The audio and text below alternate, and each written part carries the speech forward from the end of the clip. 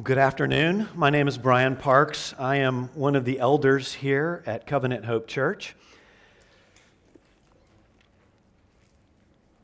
Have you ever wondered or noticed that people tend to hear what they want to hear rather than exactly what was told to them, what was said to them?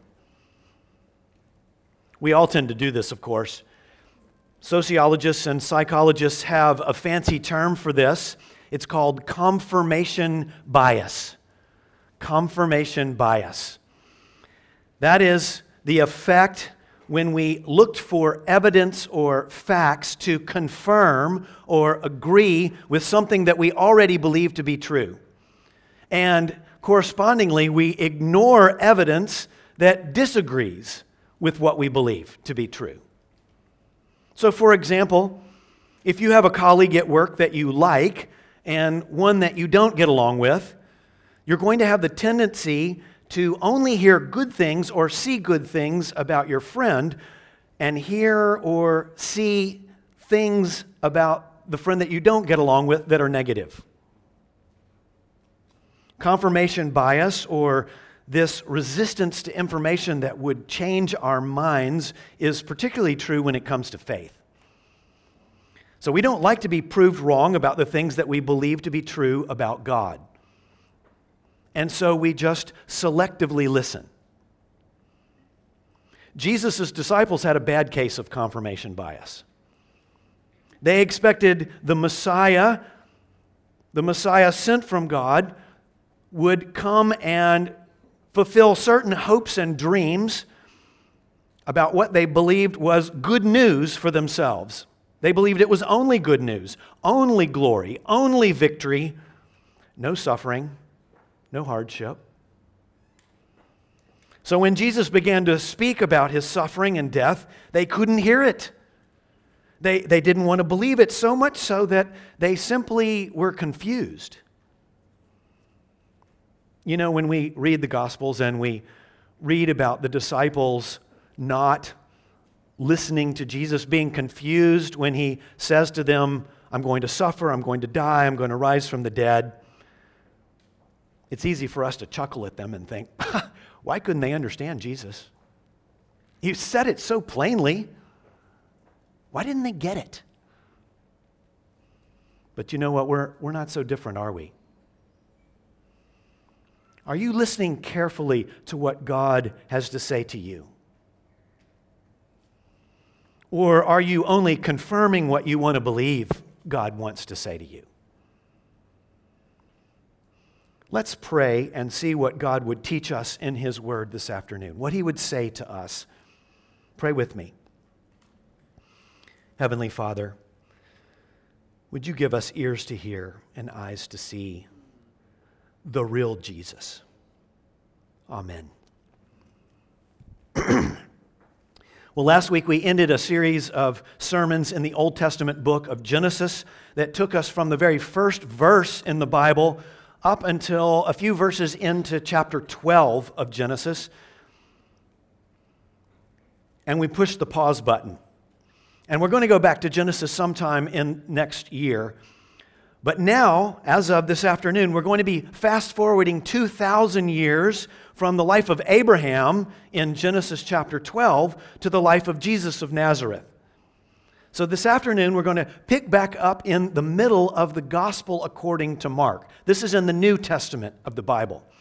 If you don't have a Bible with you, we have a few at the back, and one of our ushers could come and bring one of those to you. If you'll just raise your hand, they'll come up the aisles and hand one of those Bibles to you.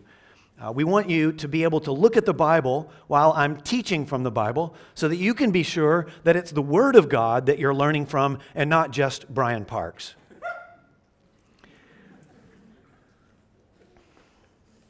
Well, some of you may remember Mark opened his account of Jesus' life by quoting from the Old Testament, actually, showing us that Jesus' life was somehow connected to what the Old Testament had spoken about and what it had promised. And then Mark almost immediately introduced us to a man named John. He was a man who was dressed like an Old Testament prophet, And his message was this, that someone more important than me is coming after me. Then we met Jesus. He was baptized by John, which is why we call him John the Baptist. The Spirit of God descended onto Jesus there at his baptism, and everyone who was there at the baptism heard God speak words of affirmation to Jesus. He said, "You are my beloved Son, with you I am well pleased." And then the rest of chapter 1, all the way up to chapter 8 and into 9, was a fast-paced account of Jesus' teaching and his ministry. He did amazing things. He called 12 disciples to follow him and learn from him. He traveled all around what was ancient Israel, and he healed countless sick people and lame people. He commanded demons to leave people who had been troubled by them. He calmed a storm at sea by simply speaking to it. He walked on the water. He fed thousands of people from just a few loaves of bread and a few fish, and he did that twice. But everywhere Jesus went, his teaching was the most important thing to him. His teaching. And his main message was that the kingdom of God was close by. It was near. And that everyone should turn away from their sin and believe the good news about what God was doing right then and there. Now, Jesus taught and did everything with great authority, which meant that he clashed with the religious leaders. They didn't like him, and as we made our way through chapters 1 through 8, the tension was building between Jesus and the religious leaders. And then in chapter 8, there came a crucial moment in his relationship with his disciples. You see, as Jesus' ministry had progressed, it seemed like his disciples were understanding Jesus less and less and less, rather than more and more and more. It was a strange thing.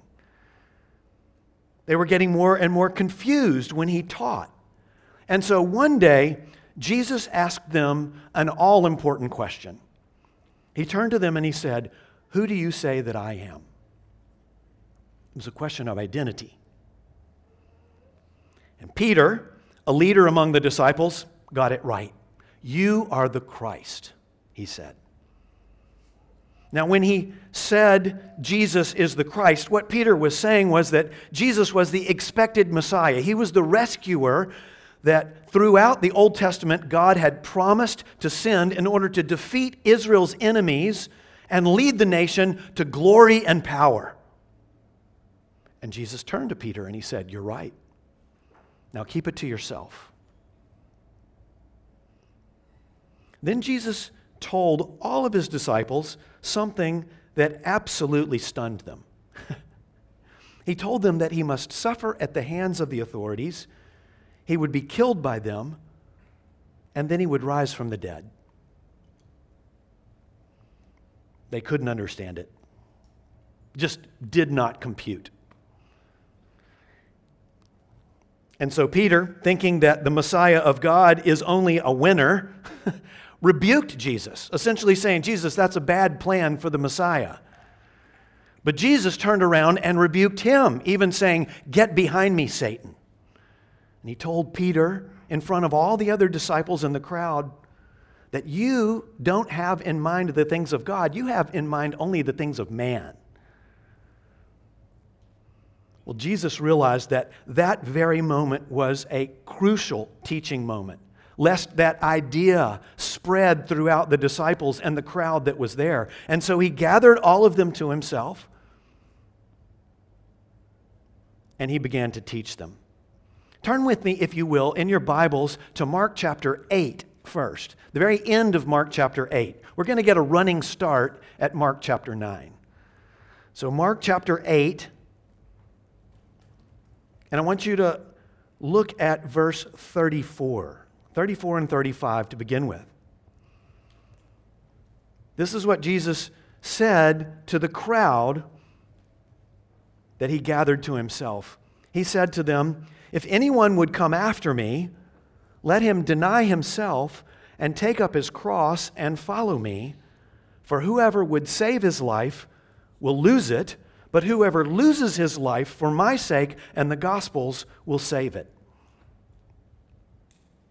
It's kind of an upside-down teaching.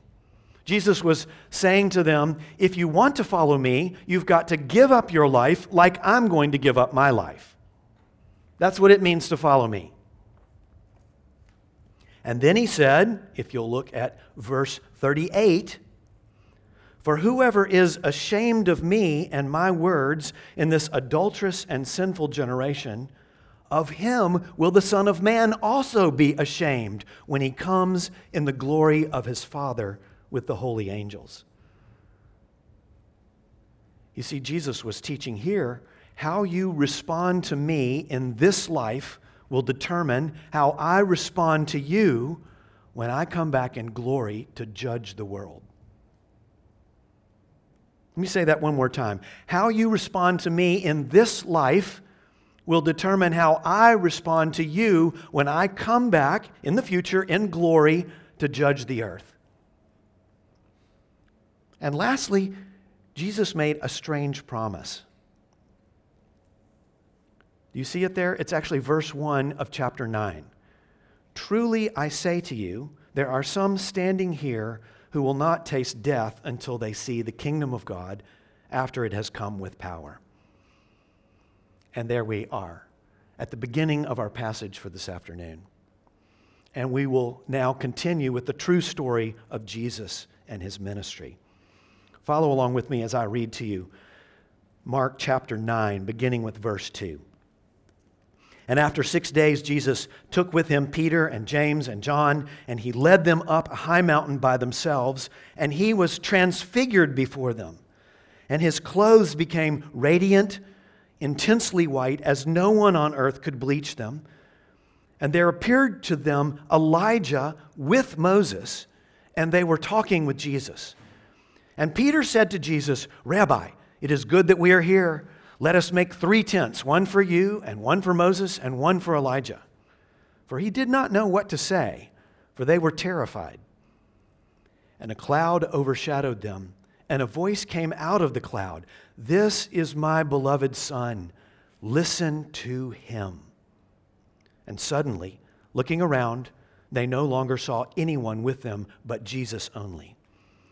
And as they were coming down the mountain, he charged them to tell no one what they had seen until the Son of Man had risen from the dead.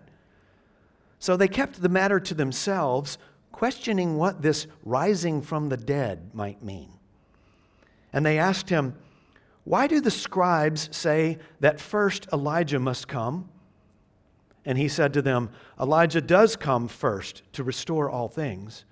And how is it written of the Son of Man that he should suffer many things and be treated with contempt? But I tell you that Elijah has come, and they did to him whatever they pleased, as it is written of him. The big idea that I want you to see in this passage, chapter 9, verses 2 through 13, is this: obey the glorious yet suffering Son of God. Obey the glorious yet suffering Son of God.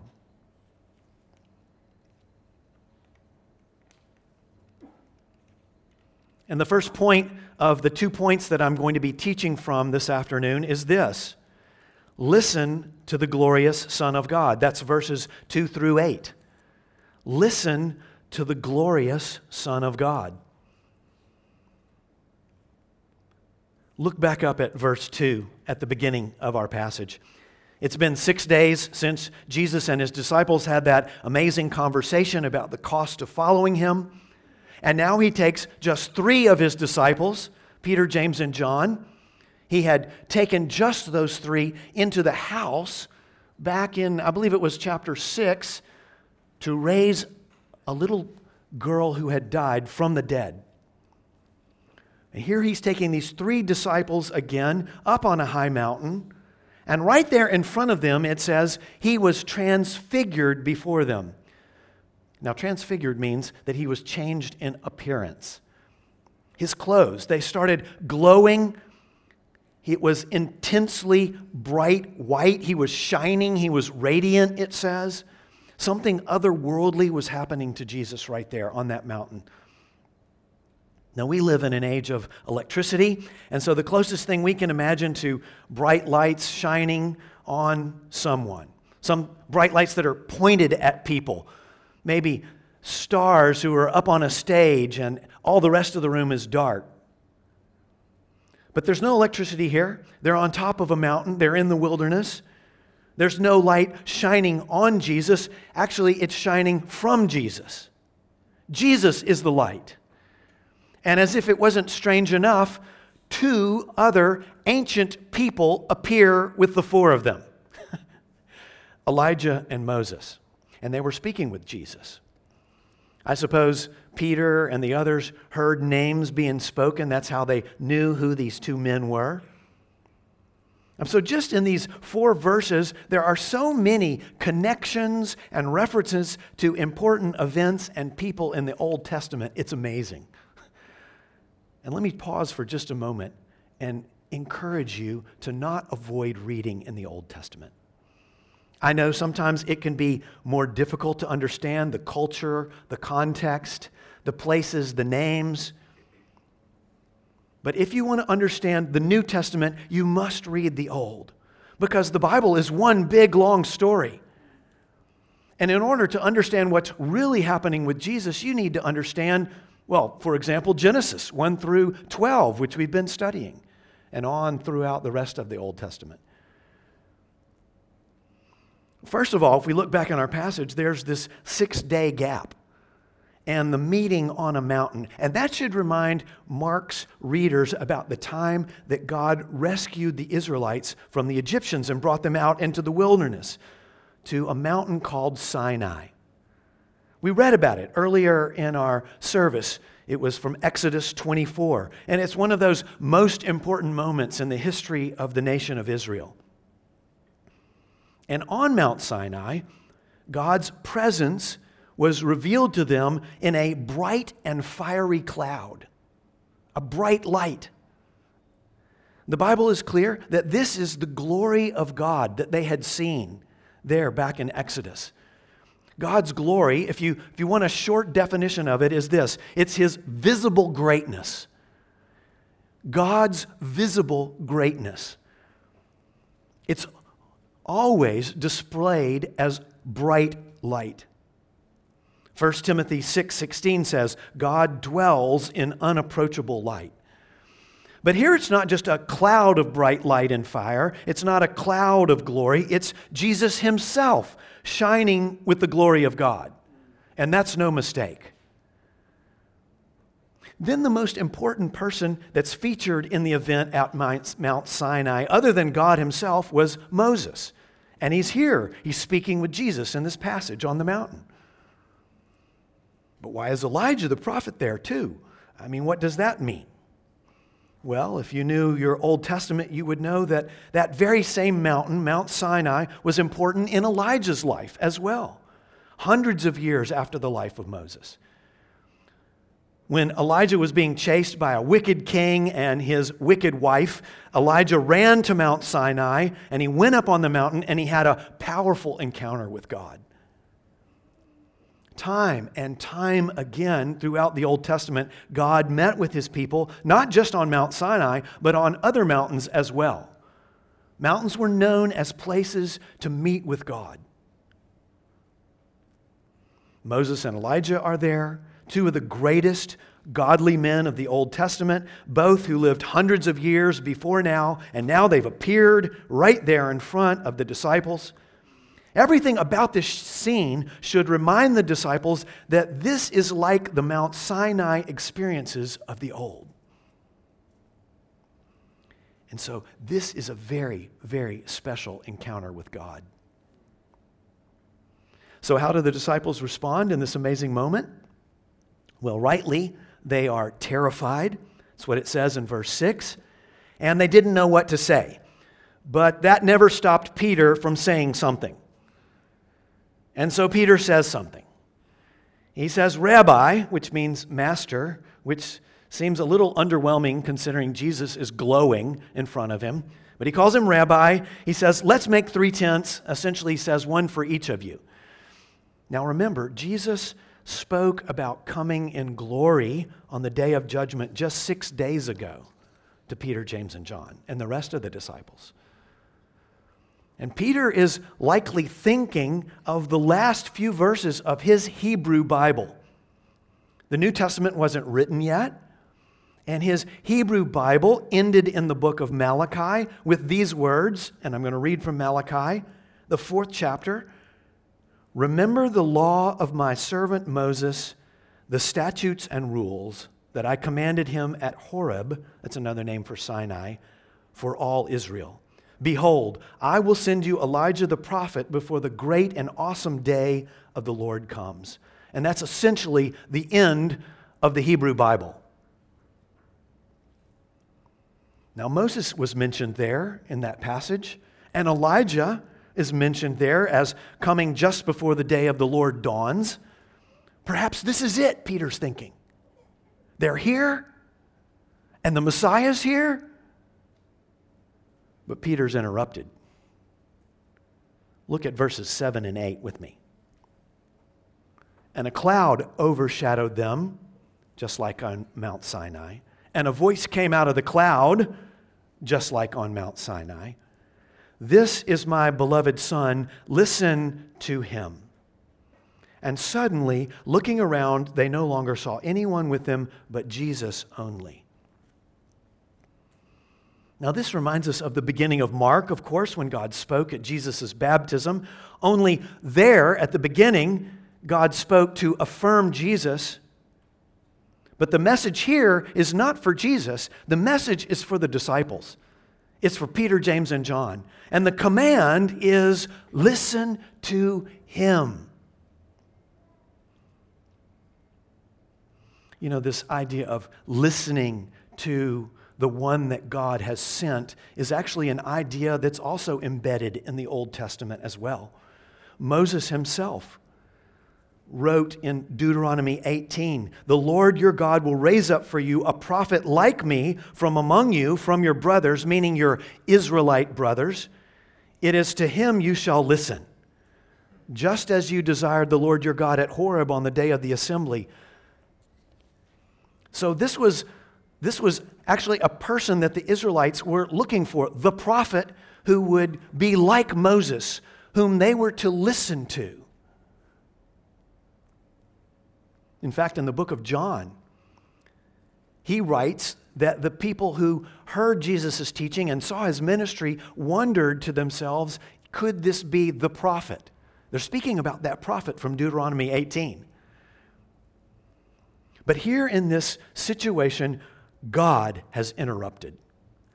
And he's clarified what's most important for them to learn here. That Jesus is the beloved Son of God. God has clothed him with glory to show that he's from God. And not only that, he's clothed him with glory to say that he is God. Because the Bible says that God shares his glory with no one.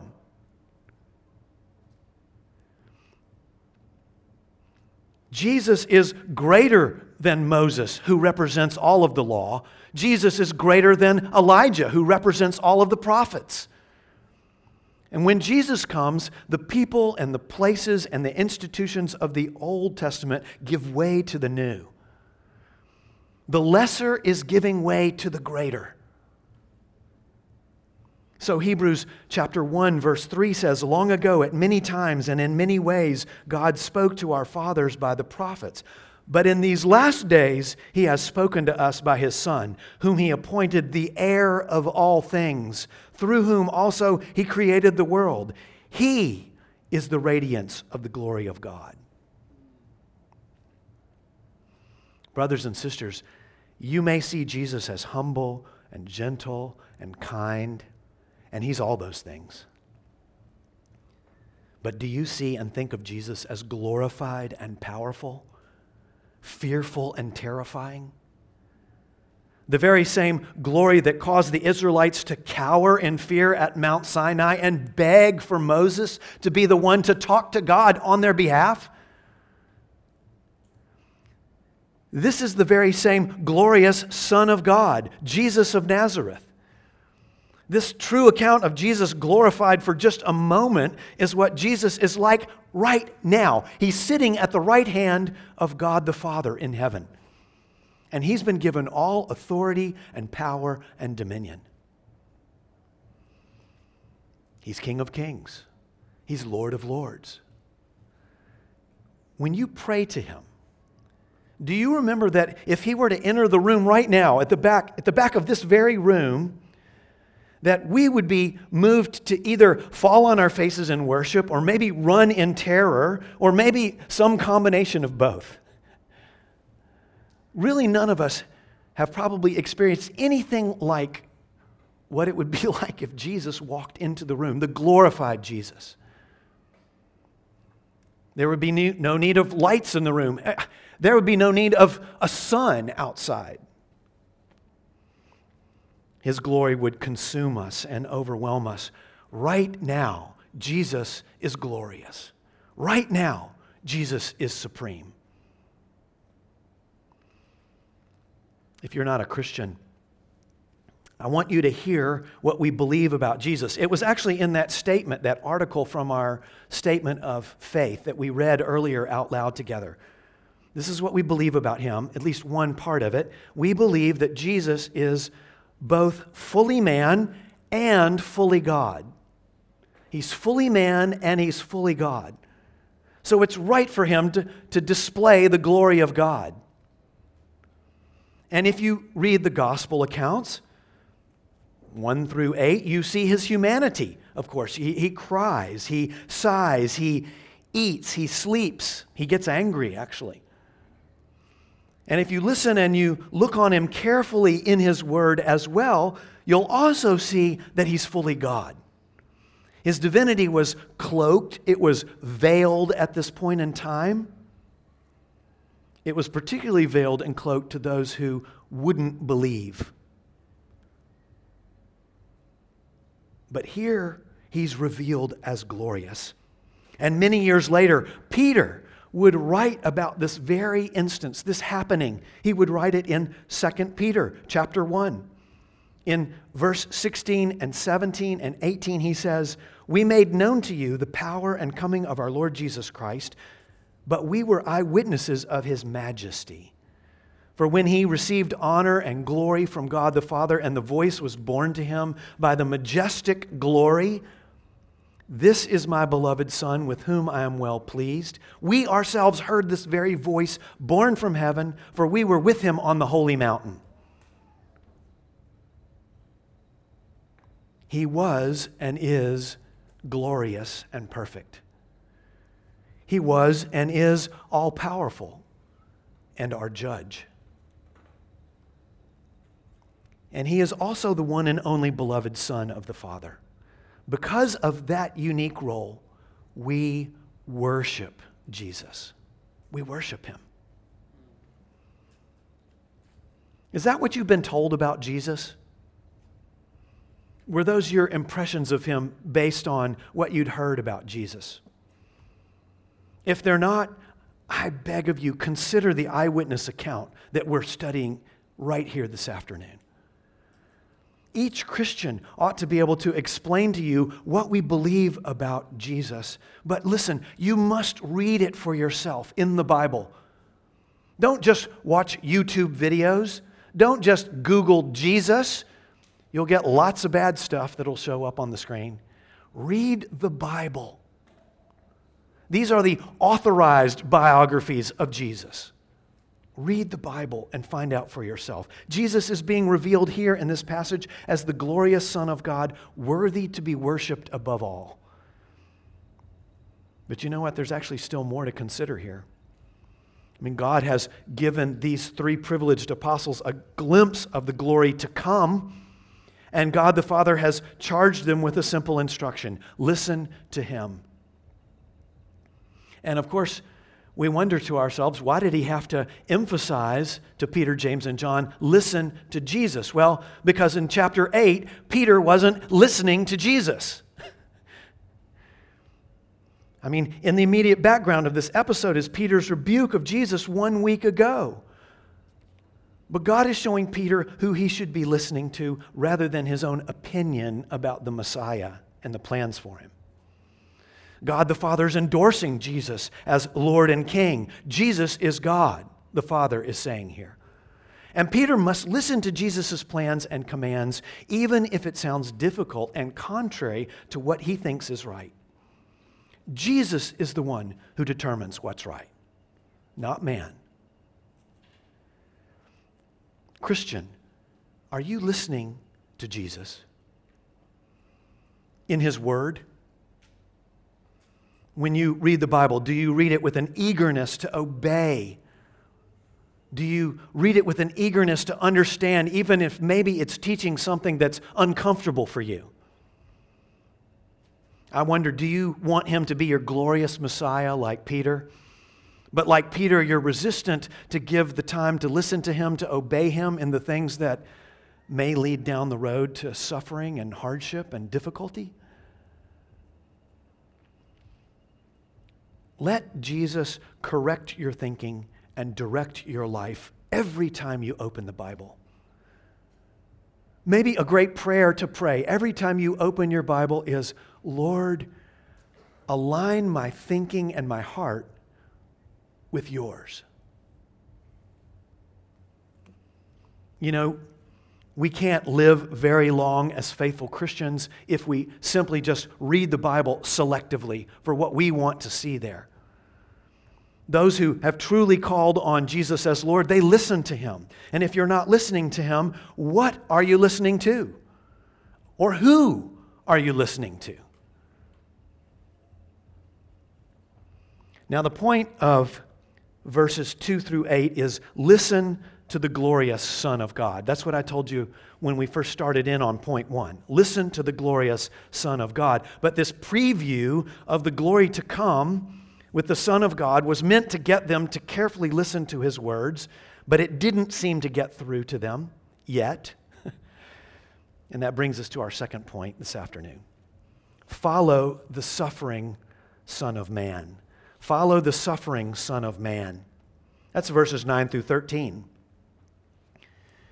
This powerful encounter with the glorified Jesus is over in a moment, and he begins to lead the 3 disciples down the mountain. They've gone up, now they're going down.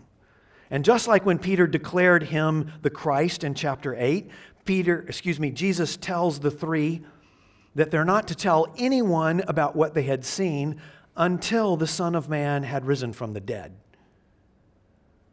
But the disciples, they couldn't understand still.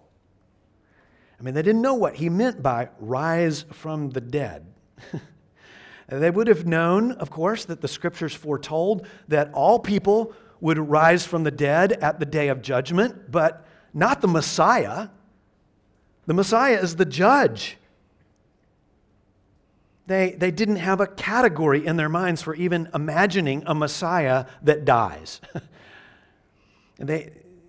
So instead of asking what Jesus meant by rise from the dead, I guess they were too embarrassed to ask, they asked him another question based on what they'd seen on the mountain.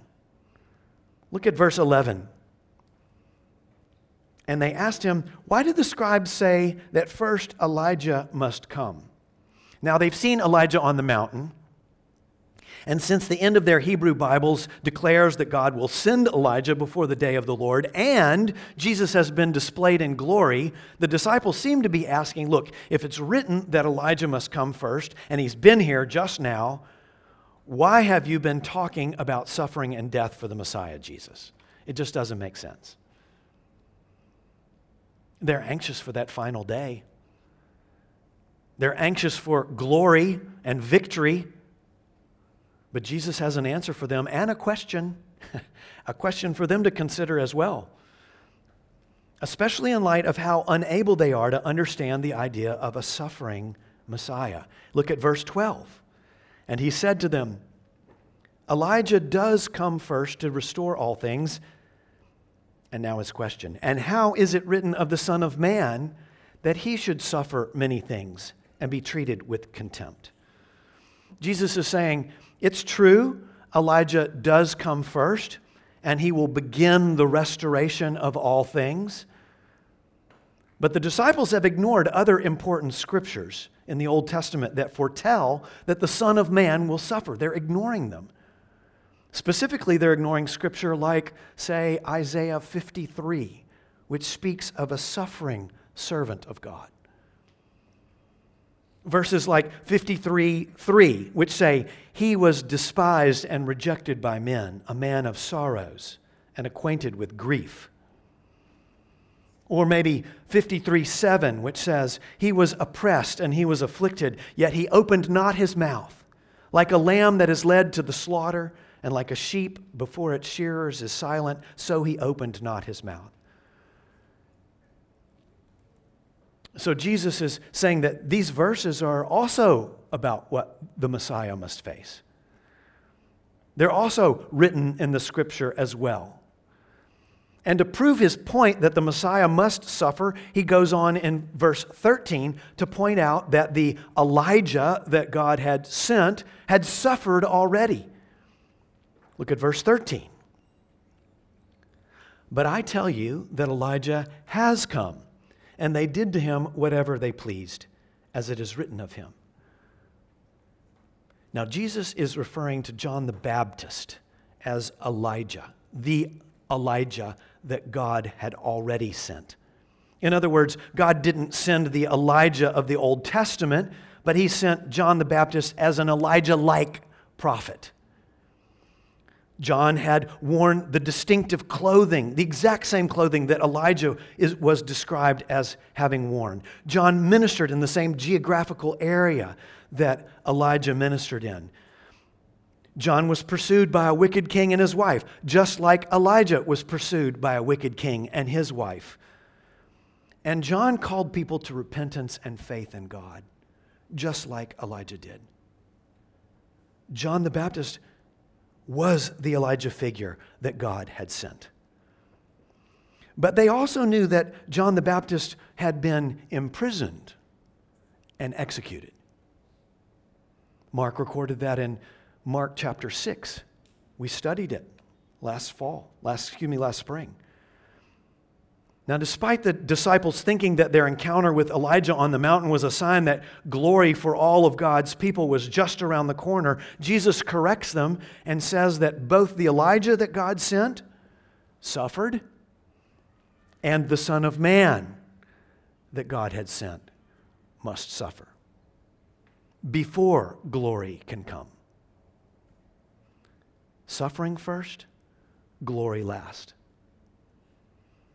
And the disciples are still unwilling and unable to understand a Savior who would suffer.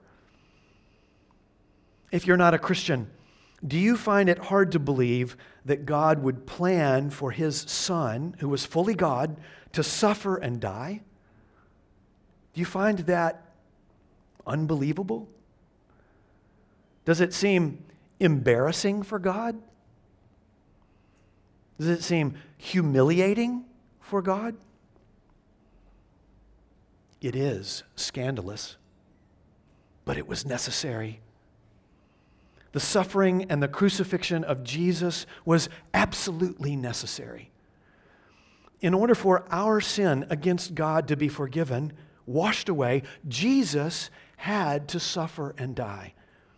From the very beginning of creation, God had declared that to rebel against the Holy One who created life brought the sentence of death. And so death hung over the head of every man's head because all sinned against God. In little ways and big ways, but always sinned. The price had to be paid. God's a God of justice. He keeps His word. But God is also a God of mercy and love. And so He planned a rescue mission of epic proportions, a rescue plan which He laid the groundwork for throughout the centuries and the millennia.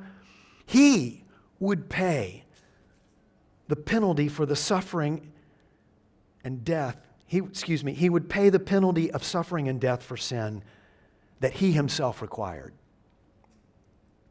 And so Christ took on the form of a man and He lived a sinless life on earth so that when he eventually would suffer and die, it wouldn't be for his sin, because he had none. No, it would be for the sins of man. His death would pay the penalty for us. Then and only then would God raise him from the dead to new life and into a state of glory. Death first for mankind's sin, and then glory. That's why this embarrassment of a suffering Savior is our great hope. And it's yours too, if you would follow him. If you would follow him by denying yourself, admitting your sin against God, lose your life now, in other words. Live to serve him now, rather than your own goals and your own purposes in life, in order to gain eternal life that will last forever.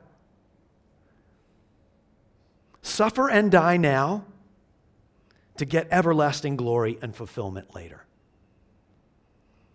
Now, the scripture that we read from Romans 8, verses 16 and 17 sums it up like this.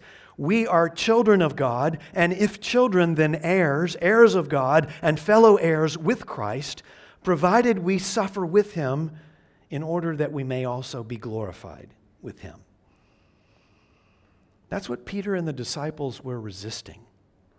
Suffer now, enter glory later. Will you resist it too? Does it seem like it's too high of a price to pay? Eventually, the disciples would understand.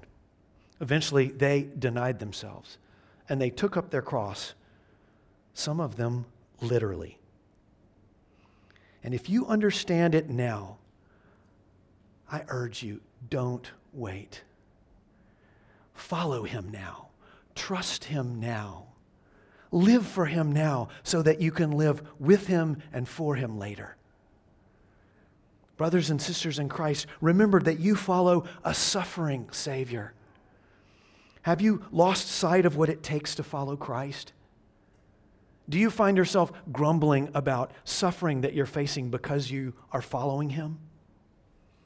To be with Jesus, to benefit from his cross, we must carry the cross too. Jesus is the beloved Son of God. Listen to him. Jesus is the suffering Son of Man. Follow him. Don't just hear what you want to hear from Jesus. Don't hold on to your confirmation bias. Listen and follow to the cross and then to glory. This afternoon, we're going to be celebrating the Lord's Supper. At the end of Jesus' ministry, before he was arrested and tortured and executed, there was a night. It was actually a very special night, the Passover night, that the Israelites were to celebrate every year, once a year. It was a celebration of how God had saved the entire nation of Israel out of Egypt. Jesus had gathered his disciples in a room, and they were to eat a special Passover meal that was to be celebrated every year when they celebrated Passover. And just as he did in Mark chapter 9, Jesus had told them that he would suffer many things. He told them that he would be killed, but they didn't understand. And now he told them one last time on that night. He told them that he would be shedding his blood for their salvation, that his life and his death were being offered up as a great gift to meet the greatest need of humanity. His blood would initiate a brand new covenant between God and people. His shed blood and his broken body. The Lord's Supper is the meal that Jesus commanded us to celebrate, reminding us of our covenant bond with him and with one another as well as we follow him together. Now, it's our custom to ask the members of Covenant Hope to stand and recite the church covenant together. If you're not a member here, we'd ask that you remain seated while the members of the church read the covenant aloud. And I want to encourage you to follow along and consider the obligations and privileges of living as a Christian in committed fellowship.